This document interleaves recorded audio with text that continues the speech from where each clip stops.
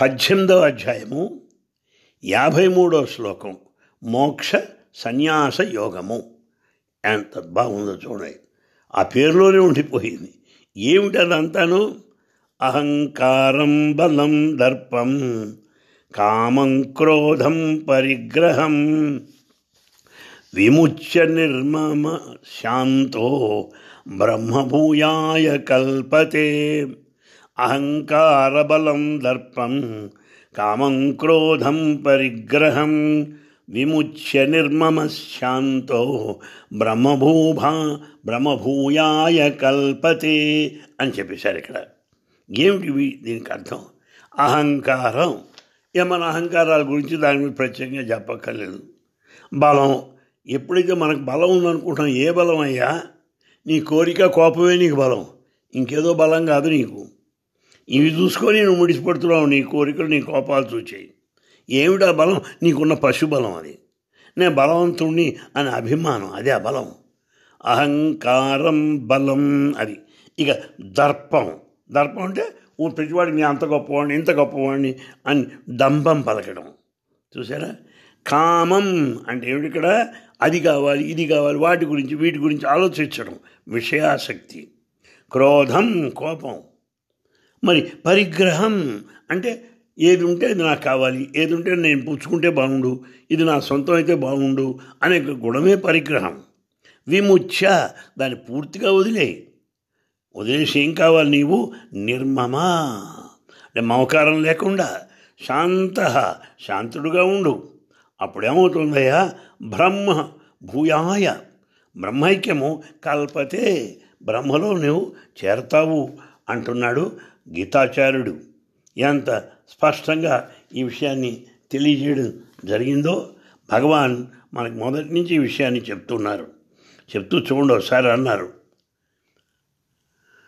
అహంకారం పడకు నరుడా, వెనుక ముందు తిరిగి చూడు, మమకారము వలదు నీకు, బ్రతికిన వాడెవడు లేడు. ఇది నాదని పలుకుదువా, వెంట ఎవరు కొనిపోరు, పాపపుణ్యములతో కూడి మరణింతు ఓ కిలాడి తైతై బొమ్మ అనే పాటలు స్వామి రాశాడు. ఎందుకు నీకు అహంకారం? ముందు వెనక చూడు, తెలిసిపోతుంది నీకు. ఎలాంటి మమకారం పెట్టుకోకు. ఇంతకీ శాశ్వతంగా బతికిన వాడు ఎవడు లేడు సుమా. ఇది నాది అనుకుంటావా? ఏదయ్యా నీ వెంట వచ్చేది? వెంట ఎవరు కొనిపోరు, తెలుసుకో.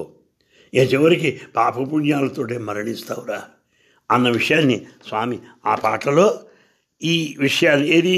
అహంకారం బలం దర్పం ఇవన్నీ వెంట వస్తాయనుకుంటున్నావా? కామం క్రోధం పరిగ్రహం ఇవే నీ వెంట వచ్చేటువంటి ఇవి. ఏ ప్రయోజనం? దాన్ని తెలుసుకో అని చెప్తున్నారు. బ్రహ్మభూయాయ కల్పతే. బ్రహ్మాన్ని పొందాలి అంటే వీటిని వదులుకోవాలి అన్న విషయాన్ని స్వామి స్పష్టంగా మనకు చెప్పారు. ఇక ఆ తరువాత 3వ అధ్యాయం కర్మయోగం 43వ శ్లోకం. ఏవం బుద్ధేః పరం బుద్ధ్వా సంస్తభ్యాత్మానమాత్మనా జహి శత్రుం మహాబాహో కామరూపం దురాసదం. అది ఇక్కడ చెప్తున్నారు నాయన. ఈ ప్రకారంగా బుద్ధేహి బుద్ధి కంటే పరమం అతీతమైంది తెలుసుకో. ఏదది? ఆత్మానం ఆత్మ తెలుసుకో. బుద్ధ్వా ఈ విషయాన్ని తెలుసుకుంటే ఏమవుతుంది? ఆత్మనా వివేకమైనటువంటి బుద్ధి చేత ఆత్మానం మనసును సంస్థభ్య పూర్తిగా అరికట్టి దురాసదం జయించడానికి కూడా కష్టమైనటువంటి దాన్ని కామరూపం కామమును శత్రువుని జహి నశింపచేయి అని చెప్తున్నారు. ఈ శ్లోకంలో స్పష్టంగా చెప్పేశారు. ఏమంటున్నారయ్యా? అసలు స్వామి చెప్పిన మాటలు చెప్పేస్తున్నాను. ఇంద్రియముల కంటే గొప్పది దేహము, దేహము కంటే గొప్పది మనసు, మనసు కంటే గొప్పది బుద్ధి కంటే గొప్పది ఆత్మ. ఇది స్వామి చెప్పారు. దీన్ని రివర్స్ ఆర్డర్లో తెలుసుకుంటే ఆత్మ కంటే దిగువగా ఉంది బుద్ధి కంటే తక్కువగా ఉంది మనసు కంటే తక్కువగా ఉంది దేహం, దానికంటే తక్కువ ఉంది దేహం యొక్క ఇంద్రియములు. ఇది ఆర్డర్. ఈ శ్లోకంలో ఏం చెప్తున్నారు? బుద్ధి కంటే గొప్పదైనటువంటి ఆత్మను నువ్వు తెలుసు దేని చేత? బుద్ధితో తెలుసుకో ఆత్మ గొప్పదని. తెలుసుకున్నప్పుడు ఏమవుతుంది? నువ్వు మనసును గట్టిగా నువ్వు అరికట్టగలుగుతావు. అది కష్టమైన విషయమే, కానీ బుద్ధి చేత ఆత్మను గ్రహించినప్పుడు సాధ్యమవుతుంది. అప్పుడేమవుతుంది? ఈ కామం అనేటువంటి శత్రువుని నువ్వు పూర్తిగా నశింపచేయగలుగుతావు అని చెప్తున్నారు. ఇంతకీ మనం సూక్ష్మంగా చెప్పాలంటే దుఃఖ కారణం ఏది? ప్రతి జీవుడు కూడా తన తత్వాన్ని తెలుసుకోకపోవడమే, నేనెవరు అని తెలుసుకోకపోవడమే. అందువల్ల ఏమవుతుంది? తానెవరో తెలుసుకోకుండా తానే దేహం అనుకుంటూ, ఇంద్రియములు అనుకుంటూ, మనసు అనుకుంటూ, ఈ వికారాలన్నీ తనవి అనుకుంటూ బతుకుతున్నాడు. అయితే ఆత్మస్థానంలో నిలిచి ఉండాలంటే ఏం చేయాలి? చూసారా? అప్పుడు మనం ఏం తెలుసుకోవాలి? బుద్ధి కంటే ఆత్మ గొప్పది. చూసారా? ఆత్మకు చెందినవే ఇవన్నీ, ఇవి ఆత్మకు లోబడినటువంటి కావు అని తెలుసుకున్నప్పుడు కామము నశింపచేసి ఆ కామజయము చేత నీవు పరమానందమును పొందుతావయ్యా.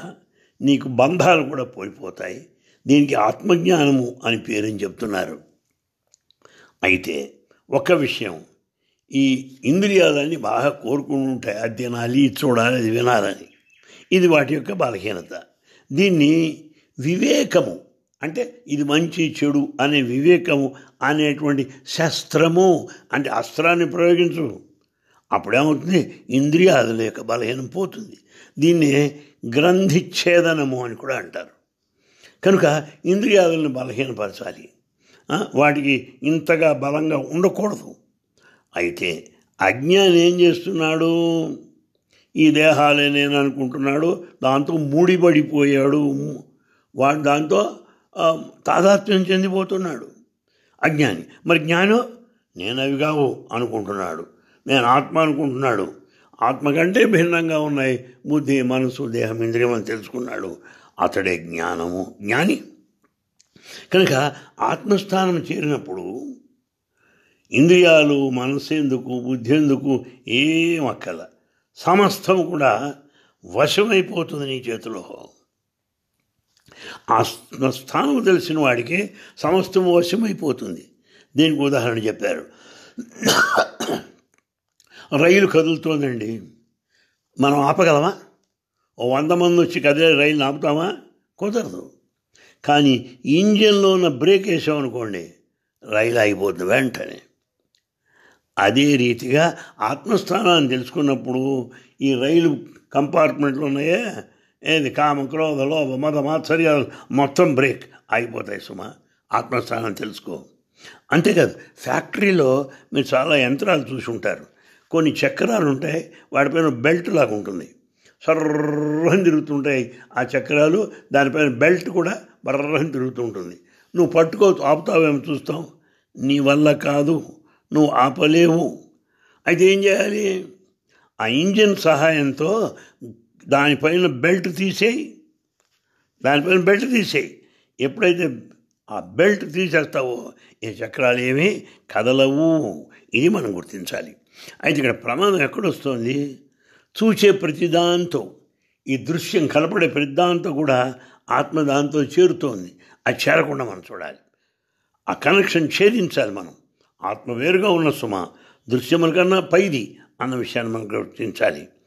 అప్పుడు ఆత్మస్వరూప జ్ఞానం వస్తున్నది, దానికే తత్వజ్ఞానం అని పేరు. తద్వారా వాసనాక్షయం జరుగుతుంది. వాసనాక్షయం అనేది చాలా ముఖ్యమైన అంశము ఆధ్యాత్మిక సాధకులు అందరికీ కూడా. సరే, ఇదేమిటి అంత తేలిక కాదు, నిజమే. దురాసదం మహాశక్తిమైంది, కానీ కష్టంతో సాధ్యం చేయాలి. చూసారా, ఇది ఎలాగుంది? ఒక మహావృక్షంలాగా మన హృదయ క్షేత్రంలో బాగా నాటుకుపోయింది. దాన్ని లేపాలంటే మాట్లాడిన విషయం కాదు.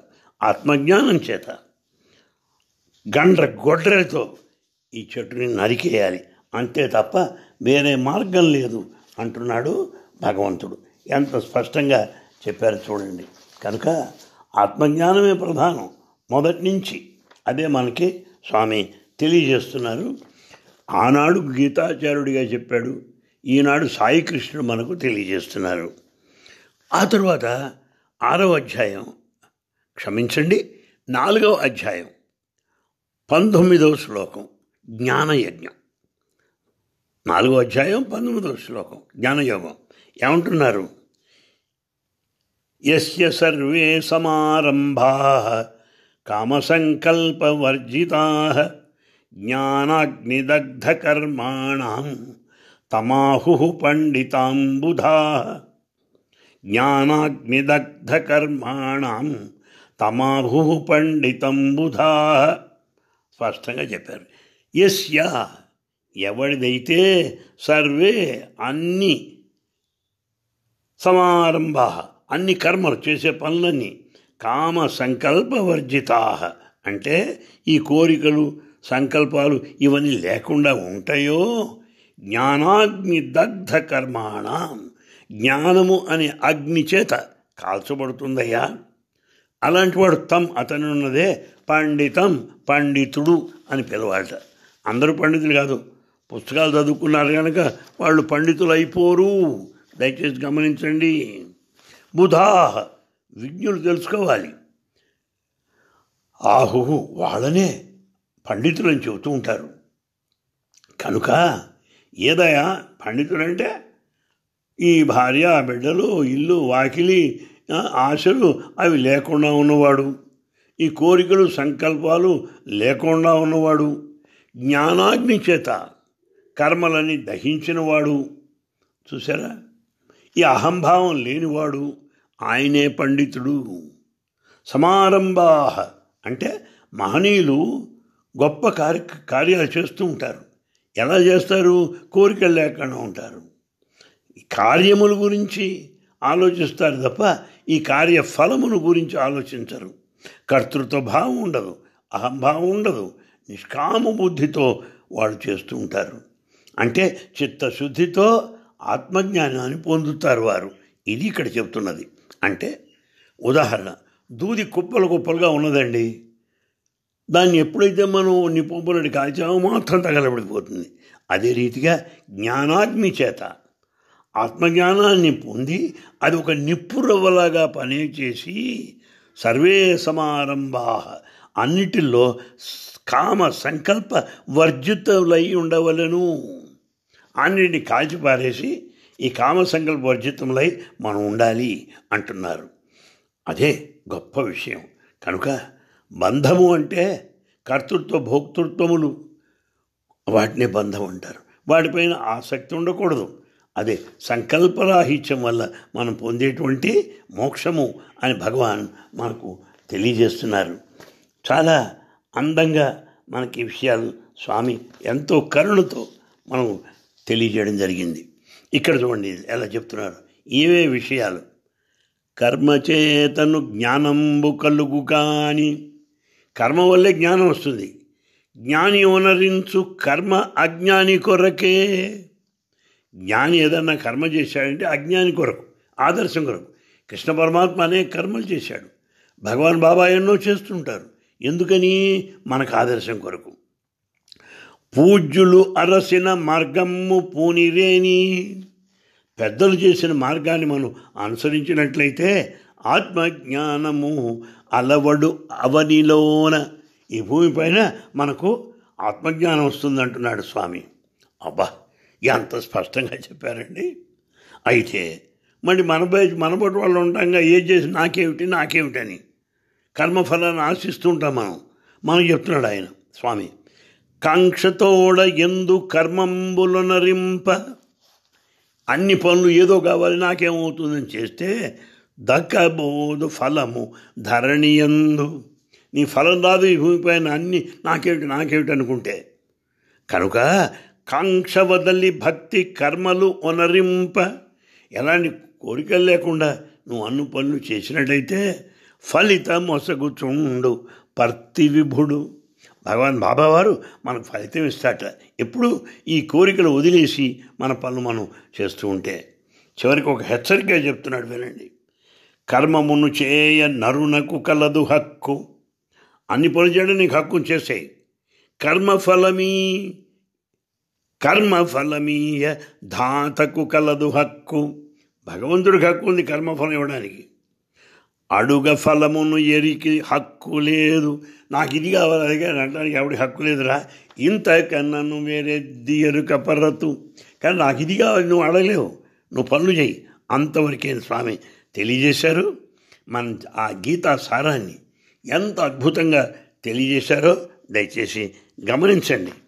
ఆ తర్వాత 2వ అధ్యాయం సాంఖ్యయోగం 43వ శ్లోకంలో అంటున్నారు, కామాత్మన స్వర్గపరాః జన్మకర్మ ఫలప్రదాం క్రియావిశేష బహుళాం భోగైశ్వర్య గతిం ప్రతి.